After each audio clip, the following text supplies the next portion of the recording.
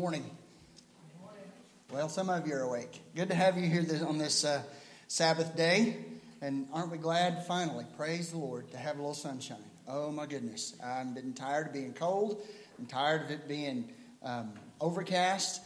We thank the Lord for each new day, but my goodness, I'm so happy to see sunshine coming through those windows.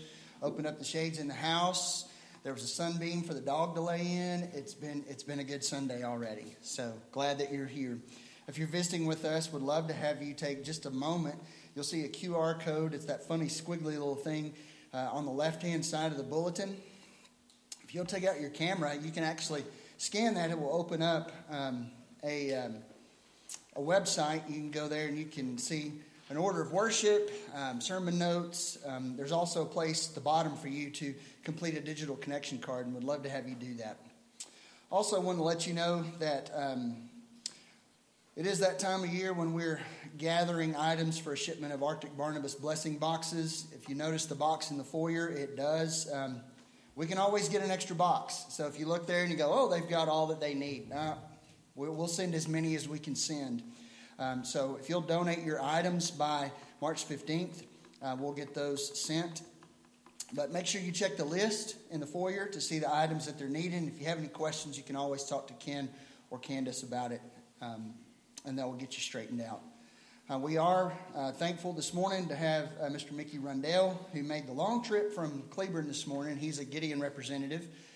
We usually enjoy in the month of February a time when the Gideons will come. They'll remind us of the crucial ministry that they perform to schools and hospitals and prisons and wherever else. I don't want to steal Mickey's thunder, but he'll tell you in a brief amount of time about the Gideon ministry. And then also at the end of the service, he and I will stand at the back of the foyer as I always do, but Mickey will be there with an open Bible. And if you'd like to make a contribution to the Gideon ministry, then you're able to do that. I think there's also some material in the bulletin that you could use as well. If you weren't prepared to give today, you can also give online. I think we're back to our regular schedule. Sunday morning, Sunday night, Wednesday night. I don't think there's anything that's depriving us of that this week. Are there any announcements that need to be made? Jared, do you want to say anything about last night?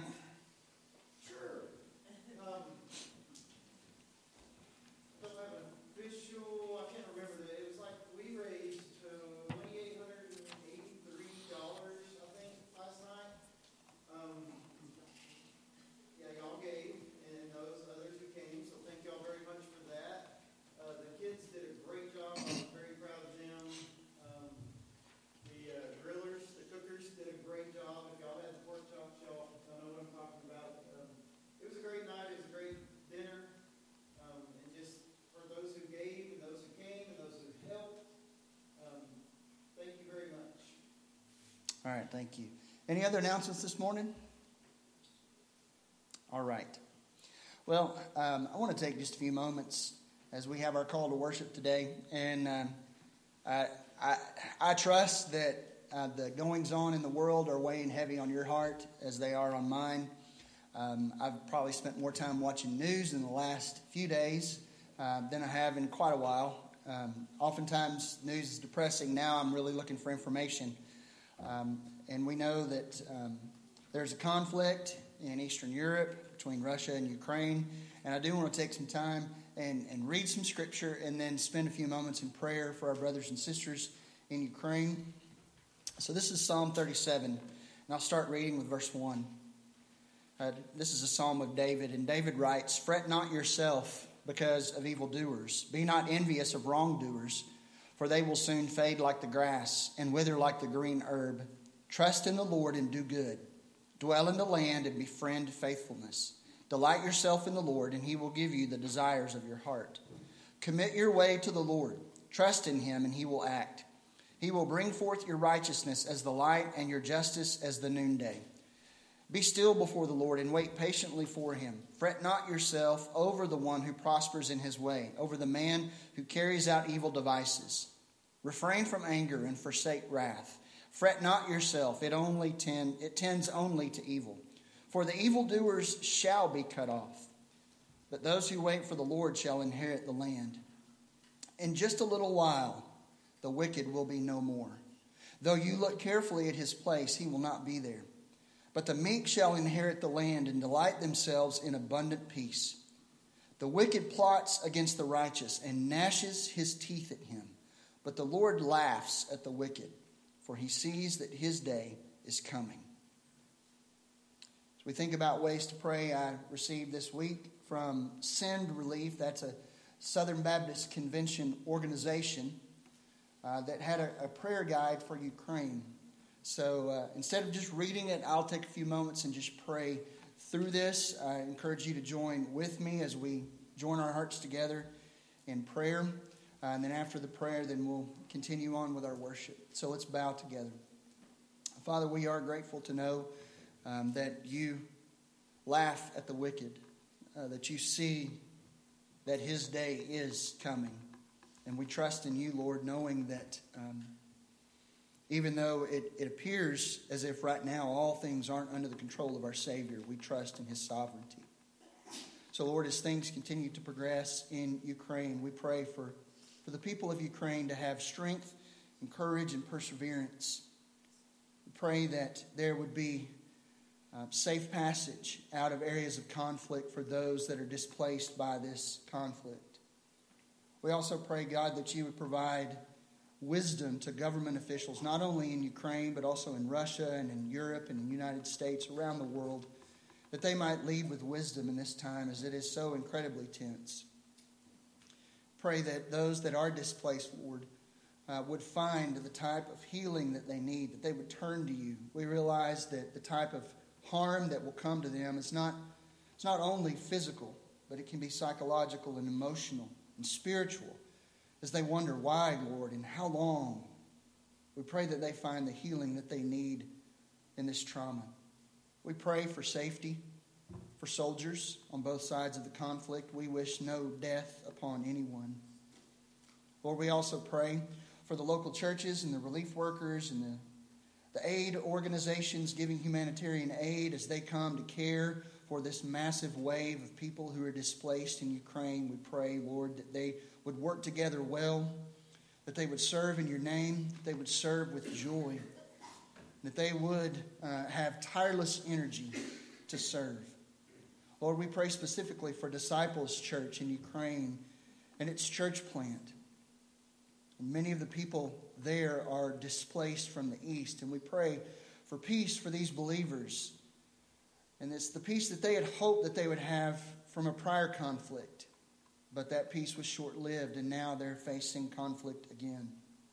There are other churches like Disciples Church, Lord, that need a miracle from you, need the Holy Spirit to continue to pour into their lives as they seek to minister to their flocks. We pray for the Ukrainian Baptist Theological Seminary and for the many students that are there, and as this seminary seeks to minister to these students in this time of crisis. Lord, we pray for the many Ukrainian believers that are there as they try to be a light in this darkness. Give them a deep and abiding hope in the crucified and risen Savior. And Lord, for those that have never heard, perhaps now their hearts will be tender and their ears will be attentive to the gospel. So we pray for Ukrainian believers that in this time of darkness that they would share the light of the gospel with those who have never had an opportunity to experience the hope of Christ Jesus. And Father, again, I want to say on behalf of all of us, we trust you. Even though this is hard, this is difficult, and it's miles and miles away from us, we'll go home and have a nice lunch. The people of Ukraine, they will continue to suffer. But Lord, just burden our hearts. Keep us ever in constant prayer. Remind us of your sovereignty and the hope we have in you. We pray this all in Christ's name. Amen.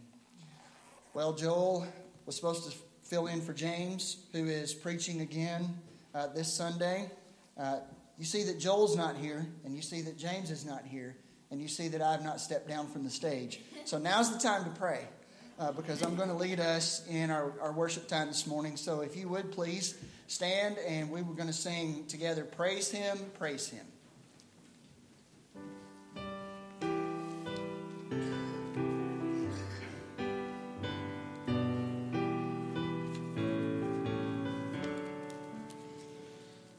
Praise Him. blessed Redeemer. Sing, oh, worth His name. Hail Him, highest archangels in glory, strength and honor, give to His holy name. Like a shepherd, Jesus will guard His children. In His arms He carries them all day long. Praise Him, tell of His excellent greatness. Praise Him, ever in joyful song. Praise Him, Jesus our blessed Redeemer. For our sins He suffered and bled and died.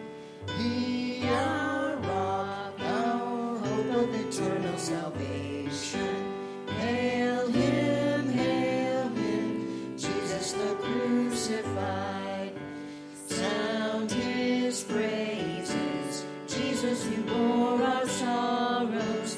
Love unbounded, wonderful, deep and strong. Praise Him, tell of His excellent greatness. Praise Him, ever in joyful song. Praise Him, Jesus our blessed Redeemer. Heavenly portals loud with hosannas ring. Jesus Savior reigneth forever and ever.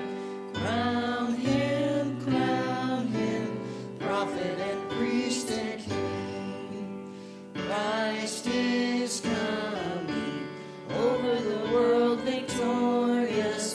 Power and glory unto the Lord belong.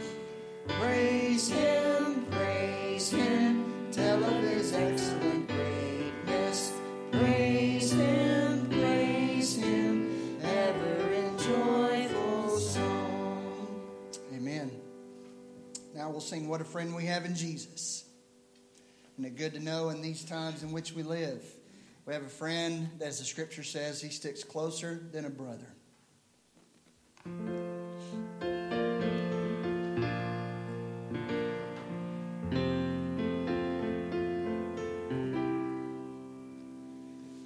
What a friend we have in Jesus, all our sins and griefs to bear. What a privilege to carry everything to God in prayer. Oh, what peace we often forfeit. Oh, what needless pain we bear. All because we do not carry everything to God in prayer. Have we trials and temptations?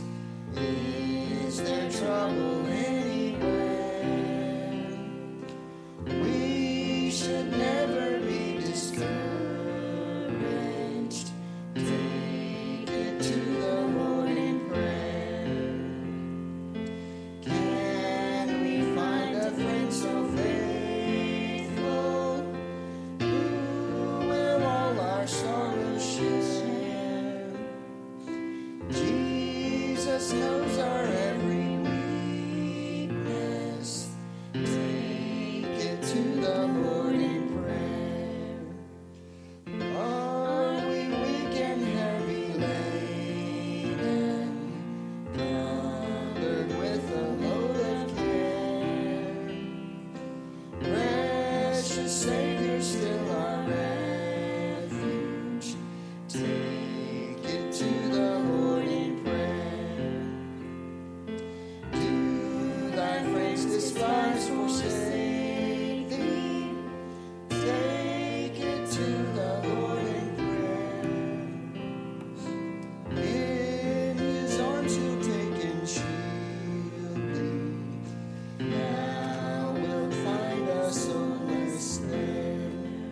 may be seated. Now we're going to have Mickey Rundell.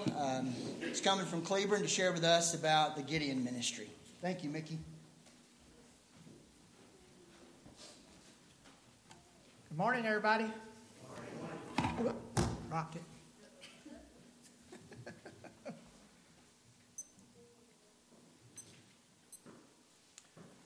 Psalms 118:24. What does that say?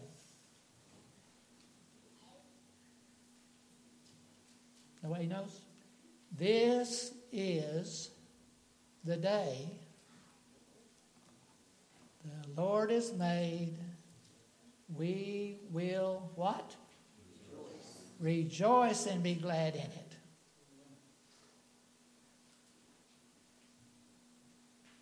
I am rejoicing because in our headquarters in Nashville, we get about 45 plus letters, emails a day of people who have read a Gideon Place scripture and met Jesus Christ. Now, you know, I'll remind you, you probably know this, our one purpose is bringing people to the Lord Jesus Christ. We do this two ways. One is personal witness. We have little testaments like this that we buy ourselves. You help buy all the rest. And by the way, that 45 or so letters and emails, if you have ever given to the Gideons, if you have ever prayed for the Gideons, you have a part in it because we represent you. We thank you for letting us be here. And in this little testament, you've got helps in the front, and you've got the plan of salvation in the back. And they're a very good tool to lead people to Jesus. And also, besides personal witness, like the pastor mentioned, motels. This week, we went to a motel up there, to La Quinta, and they, during the last 2 years, they wouldn't give us time of day. We went in there, and they said, yes. We said, do you have any Bibles? No. So we got to put 78 Bibles in. And praise the Lord for that. And, you know, a person cannot be a Gideon unless they have a pastor's recommendation. So we depend on the church. And like I say, we represent you. And everything we do is in your name. A lady named Elizabeth Yarbrough was born in Arizona on an Indian reservation. Her daddy was a drunk, abusive. She grew up, married somebody, and guess what? He was drunk and abusive. She had 8 children, and none of them lived. Finally, she had a little boy that lived. And she poured all her love on him. Just, you know, probably overdid it and everything. And it must have been that way because when he graduated from high school, he joined the Army. She took him down to the train station and sent him off. Now, during this time, an auxiliary, this is a wife of a Gideon, had come by. They give to nurses and things like this, and she was given one since she was a nurse, and she'd put it up on a shelf. She got back from the train station, and she was despondent because there was the only person she'd ever really loved, and they were gone. She had a pistol, and she was going to take her life, and her eyes spied that white testament, and she went and got it. She opened it up, and the first thing she saw was John 3:16. Everybody knows what that says, right? For God so loved the world. She said that was the first time she'd ever felt loved in her life, and she accepted Jesus. And the story doesn't stop there. Up in Hale Center, Texas, there was a Gideon speaking at First Baptist Hale Center. and it was televised. There was this young man working for a nursing home, and he just got fired. And he'd got back to his room, and he had turned on the TV, and he was despondent, and he thought he ought to kill himself, but he heard her testimony. And he said, God, if you can do that for her, you can do it for me. And if you will, I will serve you. God works in mysterious ways sometimes. Was it a Bible that led him to the Lord? No, it was that testimony. Or you get a little girl named Josie in Missouri. She got one of these little Bibles, little testaments, a little red one. Maybe some of y'all got a red one somewhere in your past life when you were young. Anyway, she came home excited. She told her daddy, Mr. Gideon came to the school today. You see this? He says, go away. I don't want to be bothered. He worked in a coal mine. Every day she would say something. He'd say, don't bother me. A neighbor, she with her friend's daddy, led the two children to the Lord. Now she's excited because she wants her daddy to be saved. And so she kept on. He wasn't paying attention. And one day she put that Red Testament in his pocket, coat pocket.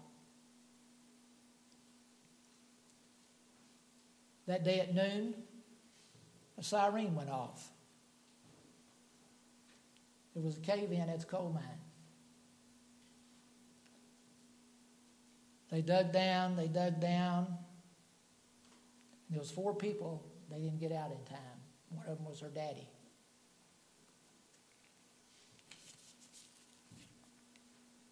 White pages. He wrote on there, I will see you in heaven someday.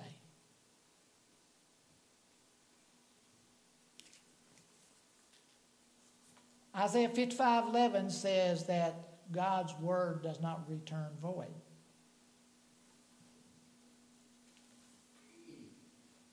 We're in 120 countries and territories.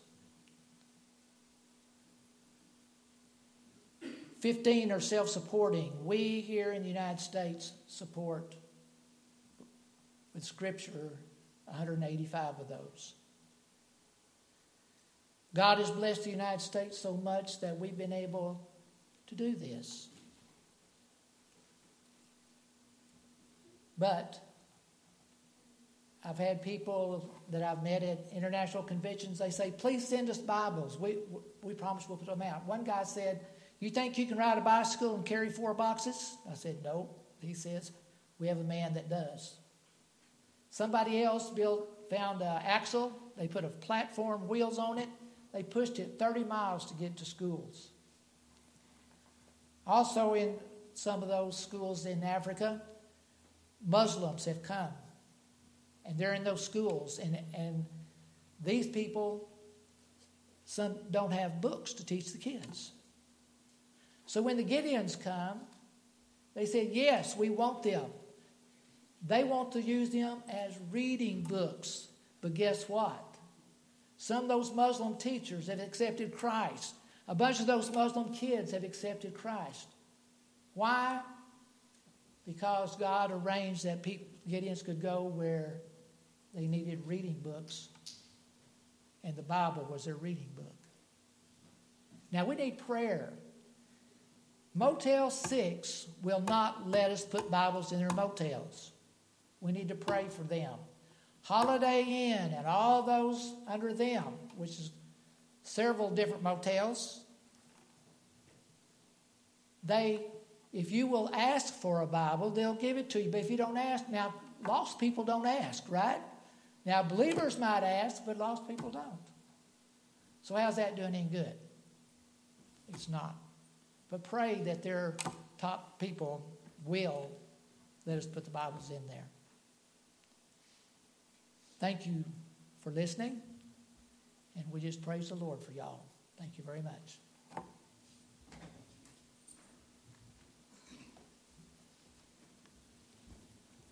Well, we'll continue in our time of worship. And I think Brandon's going to come read a scripture.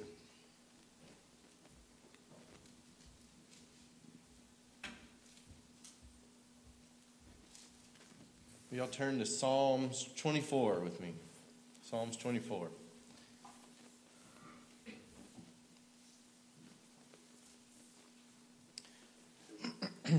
It's on the screen as well if you need to follow along there.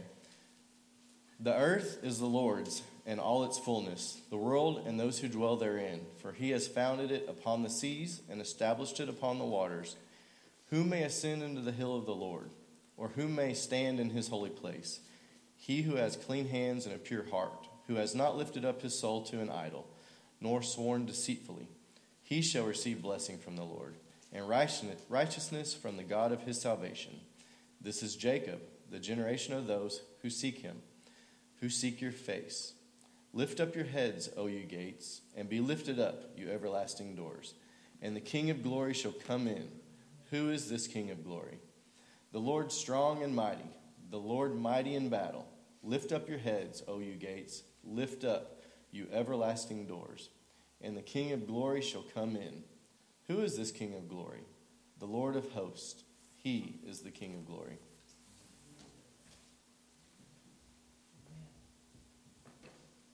We're going to sing Just When I Need Him, Jesus is Near. You may not have ever sung this before. It's been a while since I've sung it. So we may have to feel our way around on the melody, but we will sing together.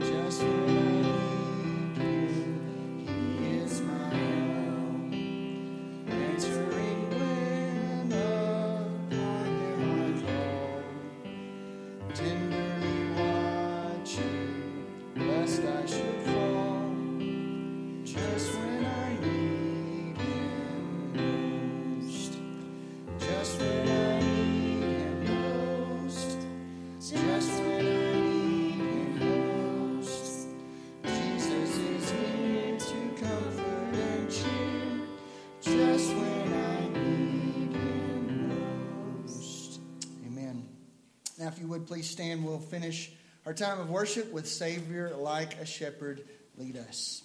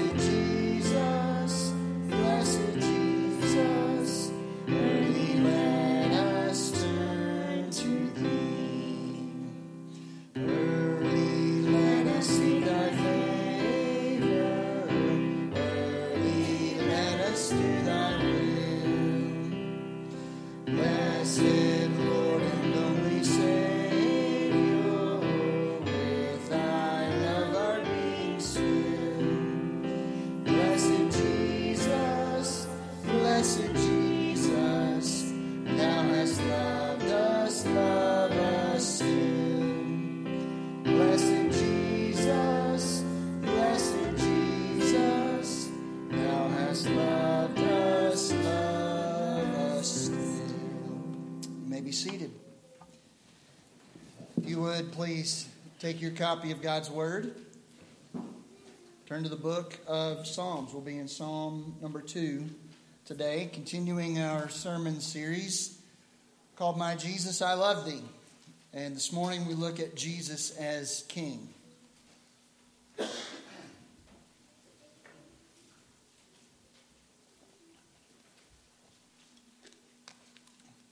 Psalm 2, verses 1 through 12. And if you would, please stand for the reading of God's Word. Psalm 2, verses 1 through 12. This is God's Word. Why do the nations rage and the peoples plot in vain? The kings of the earth set themselves, and the rulers take counsel together against the Lord and against his anointed, saying, Let us burst their bonds apart and cast away their cords from us. He who sits in the heavens laughs. The Lord holds them in derision. Then he will speak to them in his wrath and terrify them in his fury, saying, As for me, I have set my king on Zion, my holy hill. I will tell of the decree. The Lord said to me, You are my son. Today I have begotten you. Ask of me, and I will make the nations your heritage, and the ends of the earth your possession. You shall break them with a rod of iron and dash them in pieces like a potter's vessel. Now therefore, O kings, be wise.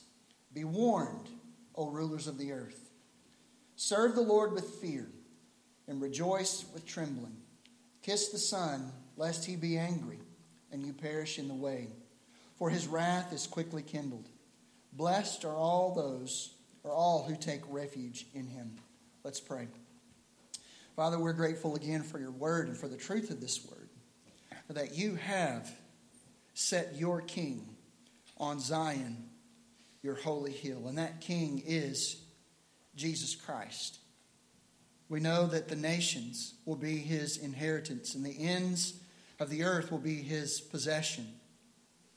All the enemies that stand against them, they will either come under his grace and they will be part of his people, or they will be on the receiving end of his rod of iron and they will be dashed to pieces like a potter's vessel. Lord, I pray if there are any here that need to hear that Jesus is King, to consider their ways, to be warned, to be pointed toward the King, to serve him with fear, and to rejoice with trembling that this King would lay down his life for them, that they might have life. Lord, for any that don't know you as Savior and Lord today, may they pay homage to the Son, give them their complete allegiance. For we know that your wrath is quickly kindled. You could come at any time, and the window of opportunity could be closed. So, Father, help us to learn from this psalm and give ourselves to you wholly. I pray it in Christ's name. Amen. You may be seated. There are different types of psalms in the Old Testament. The type of psalm we're looking at today is called a royal psalm. Royal having to do with a king, and I believe we can see that since it does say in verse 6, and this is God speaking, the Father, "As for me, I have set my king on Zion, my holy hill." But I want to tell you that I'm going to interpret this scripture differently than how a Jew would. Now, that's not to speak disparagingly in any way about a Jew, but Jews, they receive the Old Testament. They don't receive the New. They don't believe that Jesus has come as the promised Messiah. They continue to look for a Messiah. That being said, we have the New Testament. Now, this chapter, probably at one time, possibly at one time, could have been used in the installation of the Davidic kings. Remember, God promised David, "I'm going to build you a house, and there will never cease to be one of your descendants on the throne of Israel." And so there was that promise. But as we look at this and we consider how David and one of his descendants, other than Christ, could not have been the one who would have the nations as his heritage. That's promised to Christ. The ends of the earth as his possession, that belongs to Christ. David and succeeding Davidic kings were unable, because we know that the people of God were carried away into exile. So there must be another who's going to come who would break these enemies with a rod of iron and dash them in pieces like a potter's vessel. And that person is Jesus Christ. So I'm going to interpret this through, and I believe this is perfectly legitimate, through a New Testament lens. And so this, instead of being simply a royal psalm, it is a messianic psalm, because it points us to Jesus Christ. I also want to tell you that this is, if you're ever looking for a way to share the gospel with someone, you have it here in Psalm 2. Because it begins with human rebellion. We find human rebellion in verses 1 through 3. And I want you to notice here in verse 1. It says, "Why do the nations rage and the peoples plot in vain?" Notice it says nations and peoples. Not just says some nations. It doesn't say most nations or a few nations. It says the nations, the people. So it's talking about individual people that belong to those nations and the nations and peoples collectively.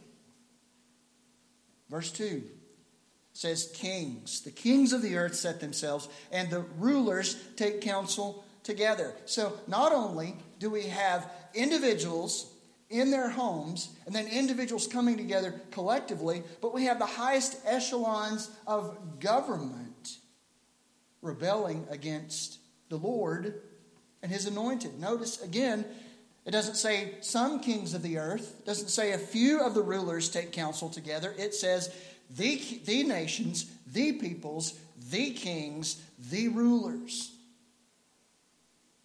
And they rebel against the Lord. Verse 1, it says the nations rage. It says in verse 2 that these kings of the earth, they set themselves. In other words, they get together and they plot a plan by which they feel as if they can overthrow the Lord and His anointed. In fact, the rulers take counsel together. How might we overthrow the bonds that the Lord has placed on us? And they rebel. They rebel against, the end of verse 2 says, against the Lord and against His anointed. This is the human condition. We come out of our mother's womb, and it takes only a little time before we, in our little bodies, begin to shake our fist at God.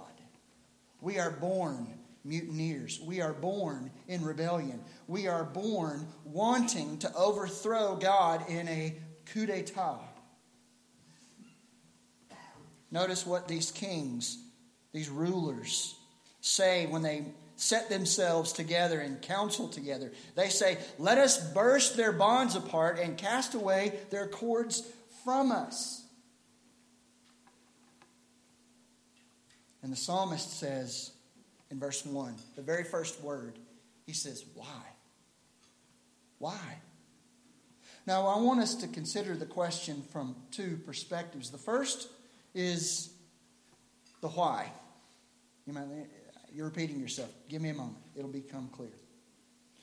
When I say the why, I'm speaking about the motivations for mutiny. Why do people rebel against God? Well, I think we understand we only have to open the pages of Scripture at the very beginning to discover that God is a good God. And He created a good world. In fact, He said good a number of times. Then He created humankind and He said they are very good. And He gave them a good job to do and a good place to live. He surrounded them with goodness. But they made a different choice. Jesus tells us, in a broader sense, in a broader way of understanding, what Adam and Eve did. John in 1 John 1:5 says, this is the message we have heard from Him and proclaimed to you, that God is light, and in Him is no darkness at all. There is no darkness in God, and there was no darkness in Eden, and in the world that God had created. But Jesus, in speaking with Nicodemus in John chapter 3, verse 19, He says, and this is the judgment.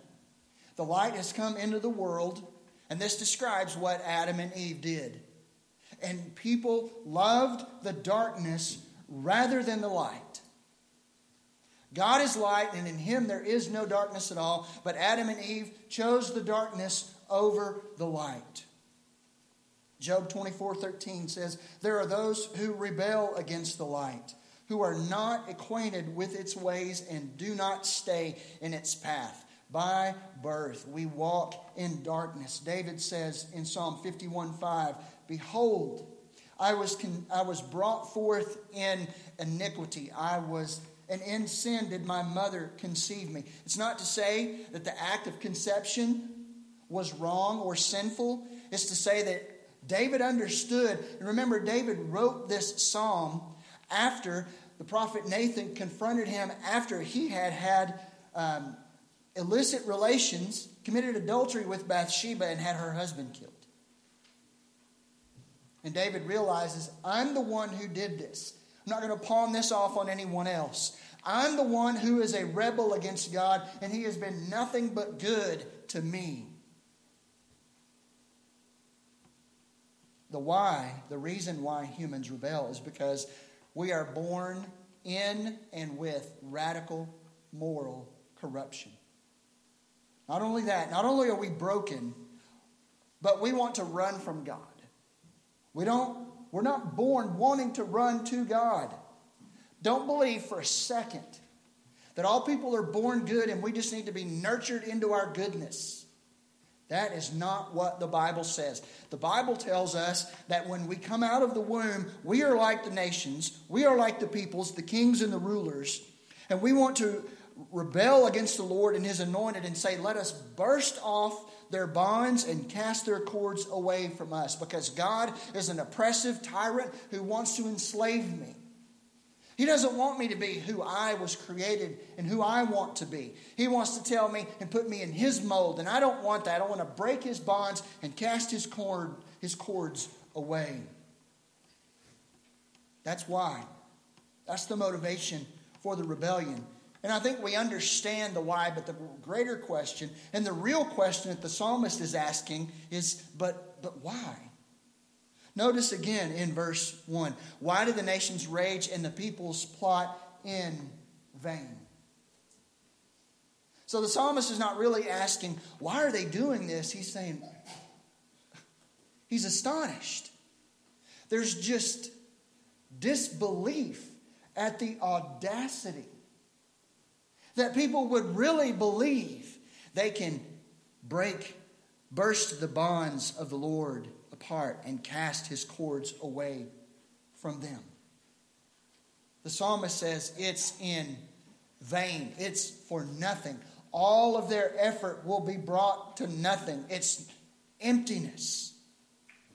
And it's as if the psalmist is saying to us and to the people who are rebelling like this, don't you know that you are fighting a losing battle? Don't you know that you're poking a sleeping bear? But the thing about it is these kings, these rulers, they think when they say, let us burst their bonds apart and cast their cords from us, they think, we can take them. We can do this. We've got this. The psalmist is saying, no, you can't. This is ludicrous of you to think that. Why in the world would someone think that they could overpower God? Psalm 50, God tells us. He says, you thought I was one like yourself. Not God high and lifted up, but God who's a little bit more like me. And I can take him. But it's like a parent trying to a child trying to boss a parent around. The kid may stomp their feet, but the parent has final say. These people rebelling, they failed to see and appreciate the power and authority of God. They failed to see and appreciate the goodness of God. And God is so good. And God is so powerful. And He has been so good to those who hate Him. That's what blows my mind about God. I wish I could say I'm godly in that way, that I return good for evil. Don't often do that. And I don't know why I stand up here many Sundays, because I know myself. But God is good to evil people. And still, they treat Him this way. Well, in verses 4 through 6, we see God's response. It says, He who sits in the heavens laughs. He laughs. The Lord holds them in derision. Then He will speak to them in His wrath and terrify them in His fury, saying, as for me, I have set my king on Zion, my holy hill. God's first response is laughter. Now, we need to understand here, this is a technical term. This is an anthropomorphism. Anthropos is the Greek word for man or human. Morphe means form. So this gives the appearance that God is human-like. He's described in human-like characteristics. But God is a spirit. He does not have a body like us. But for us to understand what's going on in God's mind, the psalmist, through the inspiration of the Holy Spirit, says God laughs. But understand, there is nothing comical here. This is not nervous laughter where God just doesn't know what to say or what to do, so He just laughs. What it is, it's a signal that God is not in the least bit fazed, nervous, or amused by the mutinous rebels. Notice it says in verse 4, He sits in heaven. That talks about Him being enthroned. And He's firmly established on that throne. No amount of kings setting themselves, no number of rulers taking counsel can change that. And this laughter is mocking laughter. Notice it says the Lord holds them in derision. He laughs mockingly at them. But also notice, God is long-suffering. This is something we need to take time and make sure we see this here. God laughs. He holds them in derision. But notice that He's long-suffering. It says, then He will speak to them in His wrath, not that He will slay them in His wrath. It says that He will terrify them in His fury, not tear them apart in His fury. The Lord's initial reaction aims to put His fear, the fear of God, into these rebels to wake them out of their sinful stupor before they face something far more serious. God is long-suffering, but make no mistake. God must deal with rebellion according to His righteous character, but thankfully, praise God, He is long-suffering. After the people of Israel had made the golden calf, and Moses had come down the mountain, he had thrown down the 10 Commandments. Moses pled with God to stay with the people, not to abandon them, not to say, Lord, because the Lord said, I'll send my angel with you. And Moses said, no, you must go with us. And in the midst of all of this back and forth between God and Moses, Moses said, Lord, I want to see your glory. God said, you can't see me face to face and live, but I'll hide you in the cleft of the rock and I'll put my hand over you and you'll see my back. And before the Lord did that, I want to read from Exodus 34, 6 and 7. It says, the Lord passed before him and proclaimed, the Lord, a God merciful and gracious, slow to anger, and abounding in steadfast love and faithfulness, keeping steadfast love for thousands, forgiving iniquity and transgression and sin. He's long-suffering.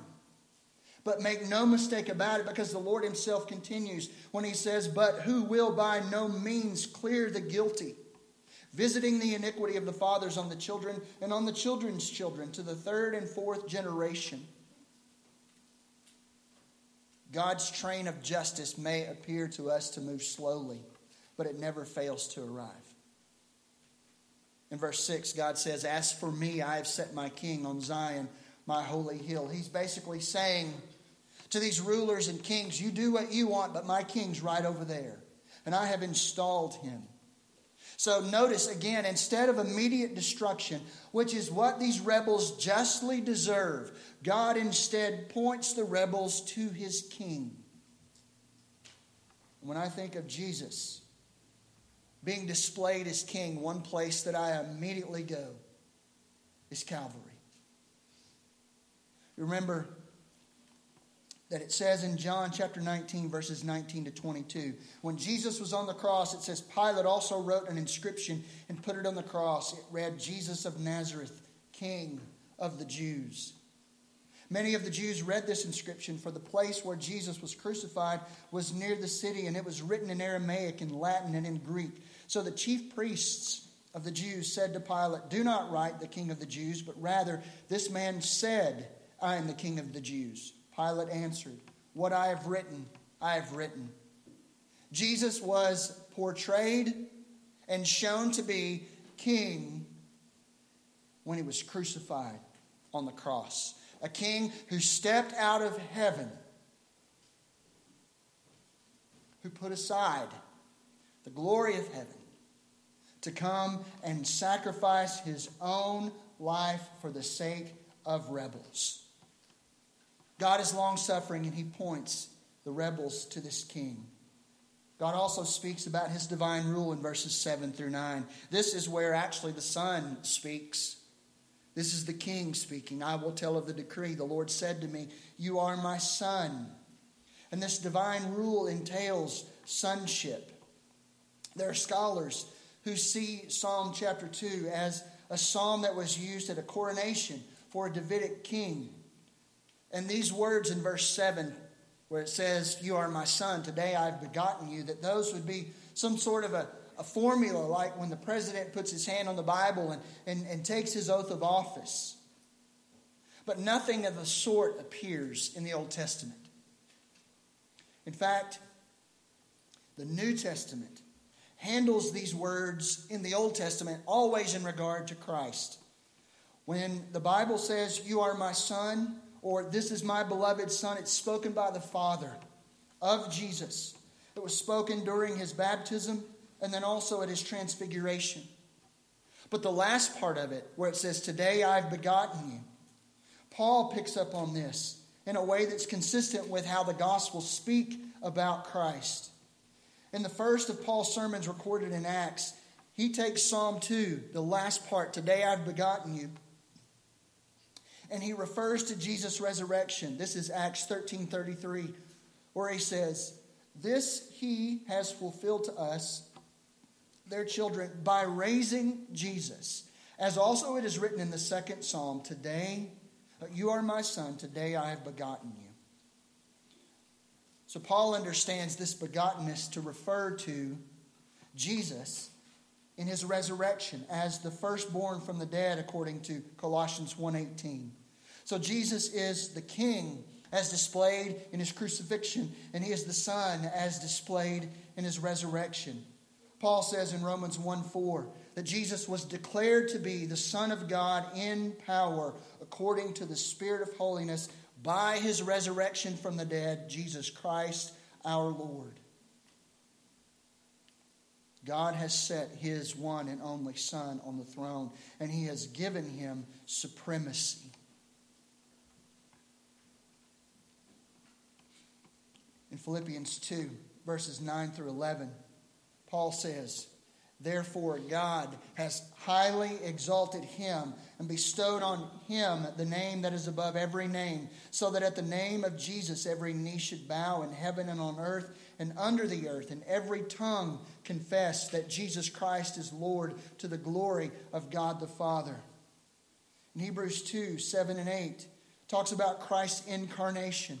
It says, "You made him for a little while lower than the angels. You have crowned him with glory and honor, putting everything in subjection under his feet." The author of Hebrews continues. He recognizes what we recognize. "Now, in putting everything in subjection to him, he left nothing outside his control. Yet at present, we do not see everything in submission or subjection to him." The New Testament and the Old Testament, especially here in verses 8 and 9, say that the Lord, the Son, the King, Jesus Christ, will have supremacy over all. The Father will give the Son a people. And the Son, the Father tells the Son, "Ask of me, and I will make the nations your inheritance." It was God's will that Christ would intercede and ask for us to be made his people, to be redeemed, that we would become his inheritance and possession. And Christ will save people from all nations. And in doing so, verse 9 reminds us that the Son has supreme power to deal with his enemies and to set up his kingdom. And Christ will conquer one of two ways: either by grace or by force. There is still time for him to deal with you by grace.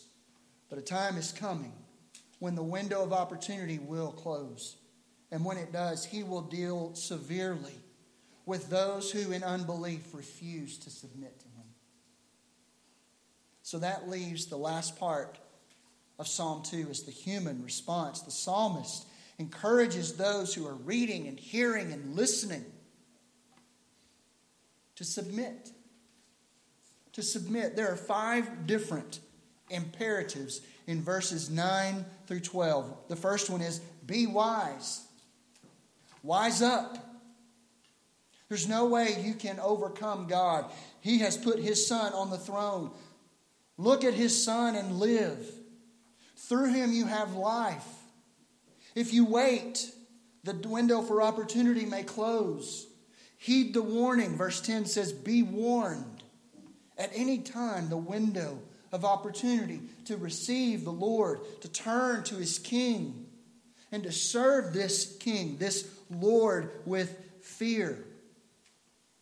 The window is closing. It says to repent, rejoice with trembling, verse 11 says. Some translations struggle with, or offer, I should say, an alternative interpretation to the Hebrew word translated rejoice. They want to put repent in there. I see why they would want to put that in there. It is a logical and probable translation for that word. Perhaps both are meant.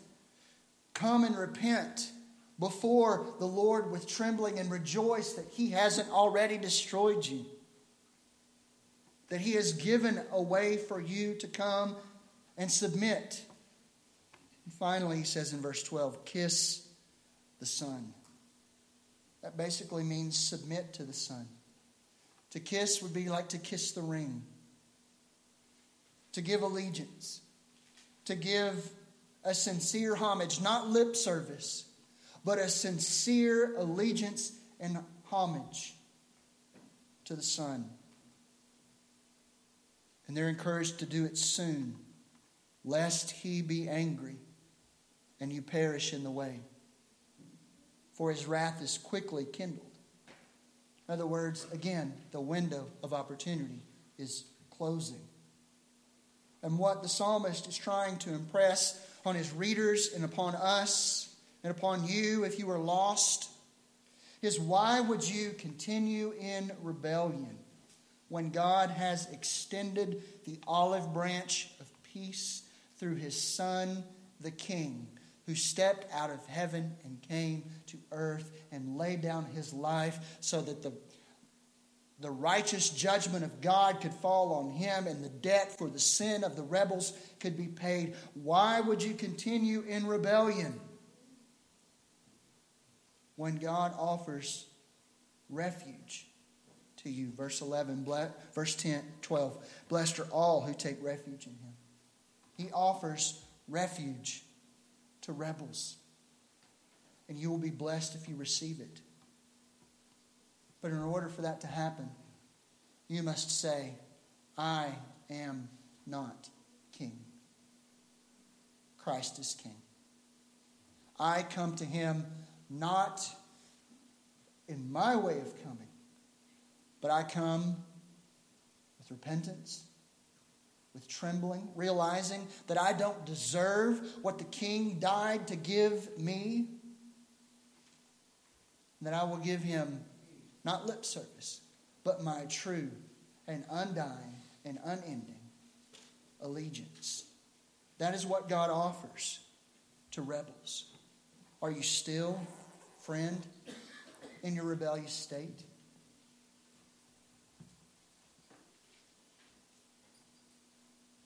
God's arms are open for you to come and to receive and to bow the knee before the Savior. Let's pray together. Father, we thank You for our King. Father, we thank You that He is firmly established and will not be moved.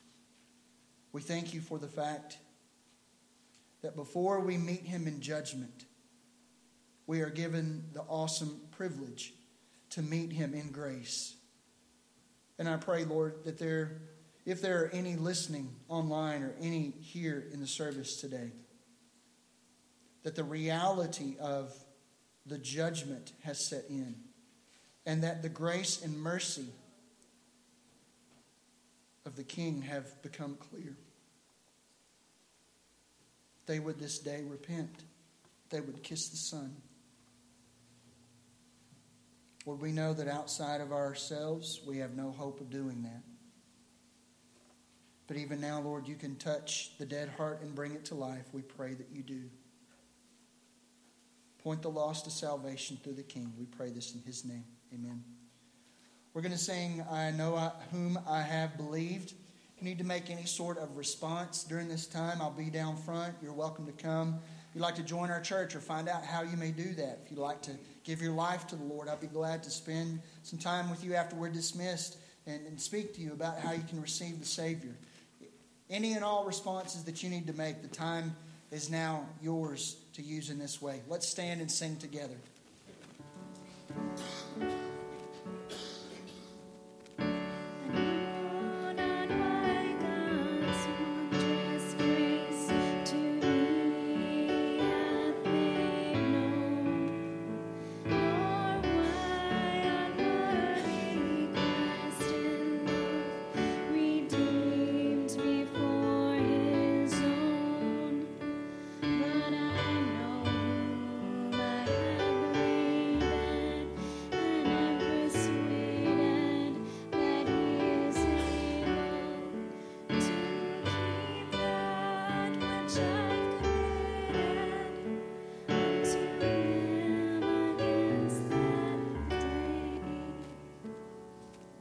You'll be seated real quick. We'll have a time of prayer.